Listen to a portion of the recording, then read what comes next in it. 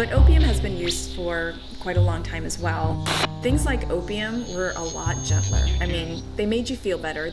So a lot of people really did turn to opium and opium products as a ways of making them feel better and curing themselves, even though it didn't cure anything. It just made them feel better. Morphine was first developed in 1803 and has been used as a key painkiller ever since. It was first isolated by Friedrich Wilhelm Adam Sertimer, who, in addition to having a wonderfully German name himself, chose the name morphine based on Morpheus, the Greek god of sleep.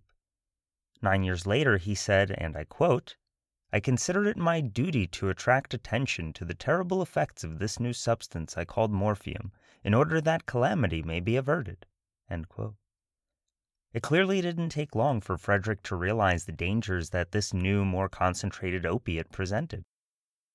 It would still be another century before prohibition in the U.S. would start making various forms of opium illegal. Interestingly enough, the Harrison Narcotics Act of 1914 focused on limiting what doctors were able to prescribe and limited the ability for addict care as well. Yet the creation of morphine and heroin and the large-scale sale of them by pharmaceutical companies was not the first time that the overuse of opioids started with a visit to the physician or a pharmacy. Welcome to the History of Drugs and Society, where we explore the history of different substances and how we've lived alongside and interacted with them. I'm your host, Eugene Leventhal, and this season we're covering the history of opium. In today's episode, we're officially starting our journey exploring the history of opium as a medicine, beginning with its origins, up until morphine gets developed in the early 1800s. And so, the beginnings. One thing that is not perfectly clear yet is where exactly opium poppies were first grown, though it seems likely to be in either Europe or the Middle East. The first evidence of humans living alongside poppy seems to be in the Jordan Valley from roughly 8 to 10,000 years ago. The specific poppy found now is actually poisonous, but it does contain some of the relevant alkaloids and can give a sense of the botanical origins of the plant. So going from the first signs of existence to the first signs of consumption, there we have to turn to Spain, where in a mining complex near Barcelona, poppy capsules were found stuck in a buried miner's bad teeth. The Swiss town of Melun near Lake Zurich offers some 7,000-year-old remains, which indicated that poppies were grown there. If they were used as a food, medicine, or something else is unclear, though. So jumping back to Spain, looking at a place called Cueva de los Murciélagos, and actually, quick side note, I'm going to be butchering a lot of names and locations throughout the show, so apologies ahead of time. Trying my best here. Anyway, so traces of what could indicate opium consumption were found at Cueva de los Murciélagos, and there's a chance that opium may have been used to help ease the pain of dying and to help those dying get ready for the spiritual journey ahead. There were also signs at multiple sites in England around 5,500 years ago that had traces of opium, again, unclear what it was used for though. The first signs in Sumeria go back roughly 5,000 years, near modern Baghdad. Tablets have been found near there with the word Hul Gil, which is frequently quoted as meaning joy plant, and so it's easy to find texts that talk about the use of this term as being proof that opium was used at this time. More recent work has actually argued that the term might translate as joy cucumber, not exactly sure what that was yet. The amount of opium used prior to around 3,500 years ago or so in Egypt is a contested matter. When the Ebers Papyrus, an Egyptian medical document, came out around 1550 BCE, it showed that the medicinal uses of opium were actually known in Egypt, so that was kind of one of the first confirmations of that. And some of the known remedies that contained opium were used for headaches, were used for constipation, were used to get your kids to stop crying, and generally used to fortify a person's constitution. And despite these medical uses, there's no real evidence that there was any kind of recreational usage going on at this point. On the more medicinal side, though, opium cultivation within 100 or so years of the release of this medical document had become pretty commonplace in Upper Egypt, with a variation of the poppy being grown there, and opium poppies being harvested in places like Greece and Bulgaria too, so it was clearly starting to spread as well. If we jump over to Cyprus, opium was used ritually around 3,000 years ago. There's a kitchen found in the northwestern city of Ebla where there were signs of medicinal use, and just to be clear, signs in this case really talk more about what the preparation implied as opposed to having actual definitive proof of something happening there. So it is a bit speculative. One thing that was found there was these decorated pots that had opium alkaloids in them.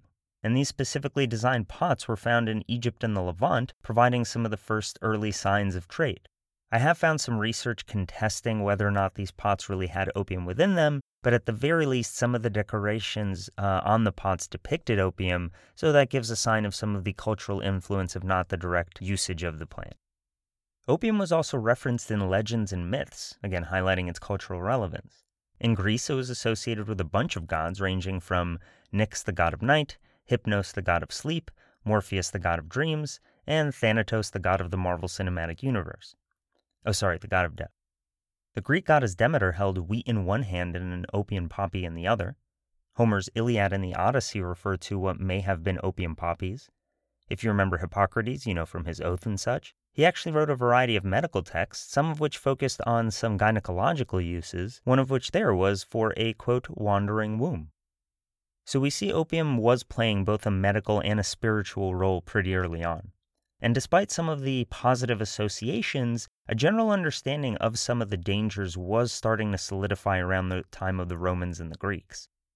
To quote from Opium, a book by David Halpern and David Blistein, quote, "Ancient Greeks and Romans talked of physicians walking the fine line between poison and cure, users risking addiction and overdose, soldiers dealing with pain or desperate for courage, philosophers and poets discovering wisdom and delusion, political scandal, assassinations, and in one case, a death by suicide." End quote. Aristotle had also experimented with poppies and mentioned a work entitled Enquiry into Plants, where there was a detailed description of how to get opium gum from the opium plant. Aristotle tutored Alexander the Great and may have been the person to have introduced Alexander to it. It is likely that Alexander had used opium during his travels just purely given the number of injuries that he sustained and given the general lack of analgesics at that point in time. As a little tangent, let's go ahead and run through what some of the injuries Alexander sustained. Quote, "He got whacked in the head so hard that it broke his helmet in two, had a sword plunged through his thigh, was struck by a missile from a catapult that pierced his shield and wounded him seriously, took an arrow through the calf, was struck by a stone that hit his head and neck, was hit by a dart through the shoulder, took an arrow in the ankle, Achilles style, and took another arrow through his lungs, which bled badly and knocked him unconscious." End quote. So yeah, not surprising that the man needed some painkillers. And there are some texts that claim that Alexander was the person who introduced opium to India, though I could not find definitive proof of that. Around 2,300 years ago, the Greeks knew of multiple uses of opium, ranging from helping soldiers cope with the pain and trauma of war, to tolerance buildups, to the fact that some people struggled with addiction for the substance, though they didn't call it that at the time. Assisted suicide using opium also became a thing in ancient Greece. One example of this was on the island of Chios, where, quote, "those over the age of 60 were supposed to drink hemlock or poppy, or they became weak or disabled," end quote. And so, yeah, they were pretty much given a poppy latex, hemlock, and wine mixture, and yeah, I guess that's how some folks were celebrating their 60th. A related example was when opium suicide was actually deemed to be a better option than slowly starving or being slaughtered during a siege by Athens. So before opium made it to the Romans, it was used not just for physical and spiritual healing, but also euthanizing the elderly and suicide. Though admittedly the euthanizing part seems to have been a temporary usage of it. A physician and pharmacologist named Pedanius Dioscordes released his 5-volume De Materia Medica after writing it for over 20 years, and it included a variety of ways of administering opium. This ranged from mixing it with polenta for skin infections, to mixing it with egg yolk and saffron for inflammation, to using it as a suppository for insomnia. Importantly, Pedanius thought that doctors before him were being too conservative using opium, and so he encouraged people to not dilute it. His opposition claimed that consuming non-diluted opium might make a person go blind or die, and his irrefutable evidence was that, well, he took it and he was fine, which is definitely one way of going about things. A contemporary of his wrote about using opium for insomnia, severe headaches, joint pain, and anal fissures, and this contemporary also suggested taking opium in a pill form, and once wrote that, quote, "the sweeter the dreams, the rougher the awakening," end quote. I was not able to find a definitive sense of when opium first arrived in the Roman Empire, but this does seem like one of the realistic ways the plant could have transferred over. Another important historical figure in the medical context is Galen, who was, amongst many other things, Marcus Aurelius' doctor. So Galen, who actually has more surviving writing than Plato or Aristotle, he carefully administered doses of opium and other medicines to Aurelius. Many of Galen's methods were actually medicinal standards until the 1800s.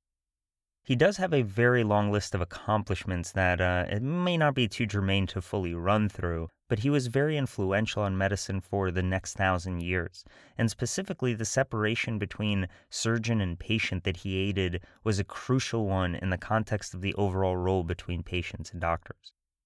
But going to one of his key patients, Aurelius received opium poppy in his regular medication. There was at least one campaign on the Danube that took place after he had been heavily using opium to such an extent that signs of withdrawal were noted.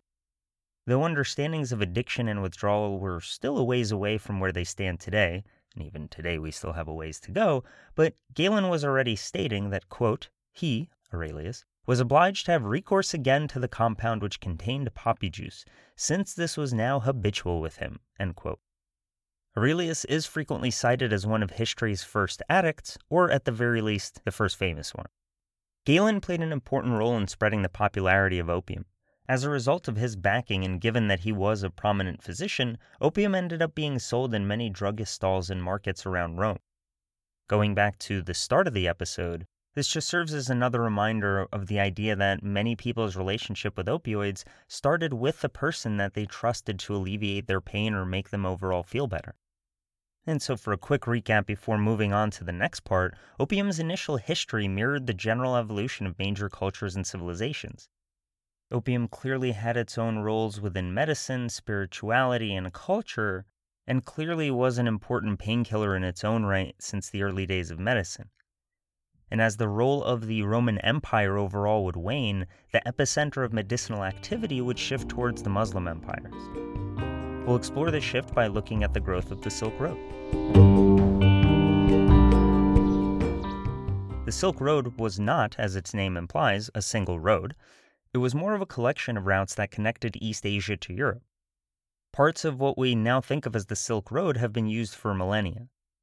As Christianity started to spread under Emperor Constantine in the 4th centuries, Rome was generally on a downward trend. Opium's presence didn't leave Europe just yet, though.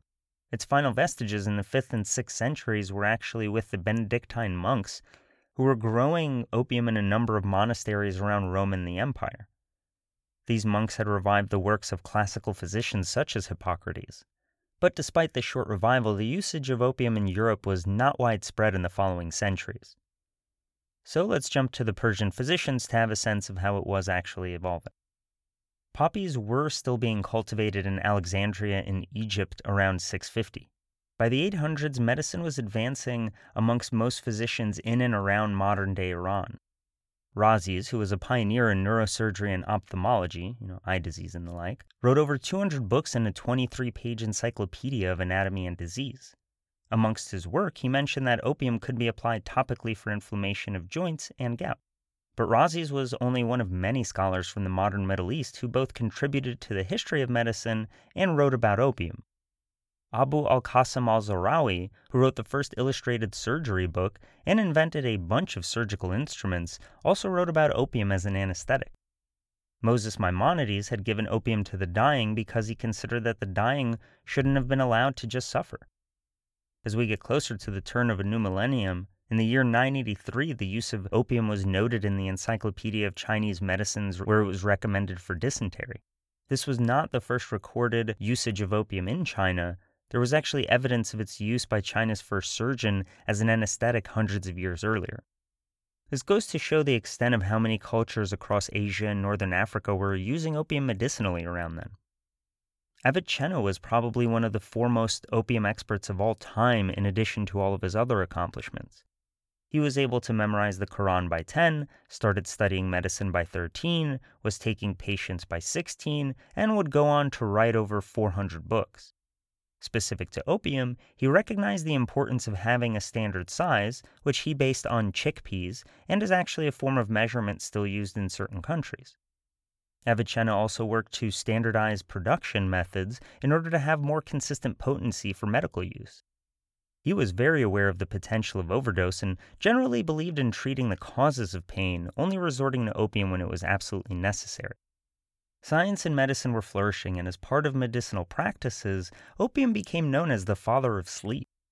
If we take a quick glance to Europe around this time, there were no signs of usage in England or France, though there were some signs in northern Denmark of use by the Vikings there. In the 1200s, we saw the beginnings of a rise in higher quality European medical schools. There was a work called Premnon Physicon, which is the first surviving work in Europe that mentions opium. Some of the physicians serving with the Crusades may have brought back some knowledge acquired from those educated in Arabic countries. This marked a shift towards empiricism and a focus on longer-term patient well-being that had been prevalent in the Islamic Golden Age. By the middle of the 14th century, the Black Death had left a massive impact on Europe. Somewhere between 75 and 200 million people died, accounting for between 30 to 60% of Europe's population. Towards the start of the 1400s, a middle class was starting to arise, as seen in cities around Antwerp and Amsterdam, and at the same time, trade in areas such as London was getting revived as well. Most relevant for this podcast, opium was becoming a key medicine as pharmacopoeia started gaining more attention after the sheer volume of deaths that had been witnessed so recently. Opium was also starting to get regulated to some degree as soon as it started arriving again in the 14th century. One example that highlights how opium was experimented with in a medical context comes from anatomist Gabriele Fallopio, who was given authorization to euthanize a criminal and to dissect them for the purpose of learning medicine. And I quote, "The Grand Duke of Tuscany ordered a man to be given over to us, for us to kill as we wished and then dissect. I gave him 2 dram of opium, but he suffered from quartan fever, and its crisis halted the effect of the drug. I gave him another 2 drams of opium and he died." As medical texts spread after Gutenberg in the mid-1400s, the use of medicines such as laudanum began to spread. Laudanum is an opium tincture made from the poppy plant, which would go on to be quite the rage in the West. Paracelsus introduced laudanum pills that also became popular, though laudanum is mostly associated with liquid and not the pill form. By the 16th century, a somewhat steady demand for opium was already established in Europe. This demand would begin to increase over time once Portugal and later the Spanish, Dutch, and English followed the Portuguese into Asian waters in 1498. I also wanted to stress the role that medicine, medicinal schools, and medical texts played in the increases of usage that had started at this point in time. So opium was being sold by either government-backed merchants or by medical practitioners, which would mostly be the case for another 400 years until prohibition would take hold in the early 1900s. I want to take a moment to stress the historical milestones of opium so far. Prior to the 8th century, opium was inconsistently approached by various cultures across Asia, Europe, and North Africa. From the 8th century to the late 1400s, opium had some standardization, had become part of medicinal curriculums, and slowly started becoming more commonplace as a medicine. However, the biggest changes would come once the Europeans arrived in Asia. As we move forward in our exploration, there are also going to be talk of the links between the rise in opium production with the growth of colonialism and capitalism. The next episode will have a lot more details on European expansion and colonization of Asia, exploring opium in the context of trade. But for the rest of this episode, we're just going to look at a few high-level medical trends.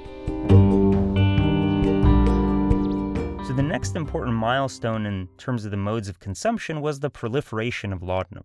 It was first introduced by a, quote, "cantankerous and absurdly talented physician, philosopher, astronomer, astrologer, theologian, alchemist, and opium eater named Paracelsus," end quote. Laudanum would go on to be a household item until patent medicine started getting regulated in the late 19th and early 20th centuries. Leonardo da Vinci also played his own role in popularizing the drug. His formula for laudanum basically involved some orange and lemon juice, and long story short, the acidity in both of those apparently did help the body metabolize the morphine better, so he was onto something. In 1667, Sydenham released his new laudanum and the recipe for it. Yay, open source medicine. The creation of a popular liquid formula cemented the split between usage between the West and the East. In Europe and the United States, liquid laudanum would be the most popular, while Asia saw smoking reign supreme. The liquid option was also the faster-acting one, so you can draw whatever conclusions from that you will. In 1698, the London dispensary opened. We're not going to get into the specifics of the dispensary, but the takeaway is that its creation really marked the separation between doctor and drug maker, as Lucy Ingalls noted in Milk of Paradise. This was an important step in the birth of the pharmaceutical industry, especially as it evolved in the upcoming centuries. Around the time the dispensary opened, we also saw the creation of Thomas Dover's powder, which itself would become a staple until World War II. From a supply perspective, most of the opium that was supplied to Europe was coming from Turkey at this point. Egypt still had what was considered to be the highest quality opium, but for various reasons, mainly political and religious, Egyptian opium was not being imported. Opium was becoming part of common medicine, but it didn't really spread to any notable level of usage just yet. People were definitely aware of how deadly opium could be, though. The 18th century saw an increase in usage of laudanum in the West, and significant work was undertaken in terms of better understanding opiates and their effects. In the UK and the US, there were less checks and balances in place, and so patent medicines would really expand in the 16 and then very much so in the 17 and 1800s. By the middle of the 18th century, middle class in both the UK and the US were both using patent medicines, and there are reasons to believe that this led to both some direct opium consumption that was actually cultivated in the US. One example of that was the fact that Thomas Jefferson had even grown opium at his estate. The medicinal nature of opium and its derivatives has mostly stayed the same throughout history, at least until the 1800s. Starting thousands of years ago, opium was used in a few forms until the Renaissance encountered it and laudanum was born. The next major milestone in the history of opium would come with the creation of morphine in 1803, where we'll start our next episode on opium as a medicine. As of right now, it looks like we might have 3 or 4 episodes in between. We also haven't talked much about smoking yet, but we'll cover that in the next episode where we're going to be taking a step back to explore opium as a commodity that's traded. As part of that, we're going to look at the evolution of trade in ancient times, out the Silk Road, at the impacts of Europeans in Asia, particularly on China, and how the markets evolved through the 1800s. Before I let you go, I want to quickly review some high-level takeaways from everything we've spoken about today. At this point, the milestones so far have been humans cultivating opium poppies, humans starting to use and trade opium, the realization of how to get opium latex by slicing open the poppies, standardization of opium, medicinal adoption and promotion of opium, creation of laudanum and other patent medicines, and the rise of pharmaceuticals and the variety of medicines available. Until the Europeans got to Asia, there were no major signs of addiction, though some high levels of usage may have existed in parts of India and Persia. So how did people acquire things such as the drowsy syrup from Shakespeare's Othello? The way that most people got their opium was through a doctor or pharmacist. This trend continued as we saw the rise of opiates such as morphine in the 19th century, the creation of more synthetics such as fentanyl in the 20th century, and then the OxyContin and overall opioid prescription crisis that started in the 1990s. Thanks for taking the time to tune in. The History of Drugs and Society is written and produced by me, Eugene Leventhal. Credits on the music go to Blue Dot Sessions, and credits on the free audio go to BBC Sound Effects, Splice Sounds, and Kyle's. Please feel free to reach out if you want to get in touch. You can reach me on History of DIS, that's History of Drugs and Society, historyofdis@gmail.com. Subscribing on iTunes or sharing with a friend would be much appreciated. Some of the main sources that were heavily referenced here included Opium by John Halpern and David Blistein, Milk of Paradise by Lucy Ingalls, and Opium's Human History by Lucy Ingalls, which was an article published back in March of 2019. You can also check the show notes to find a full list of citations. Be well, and speak soon.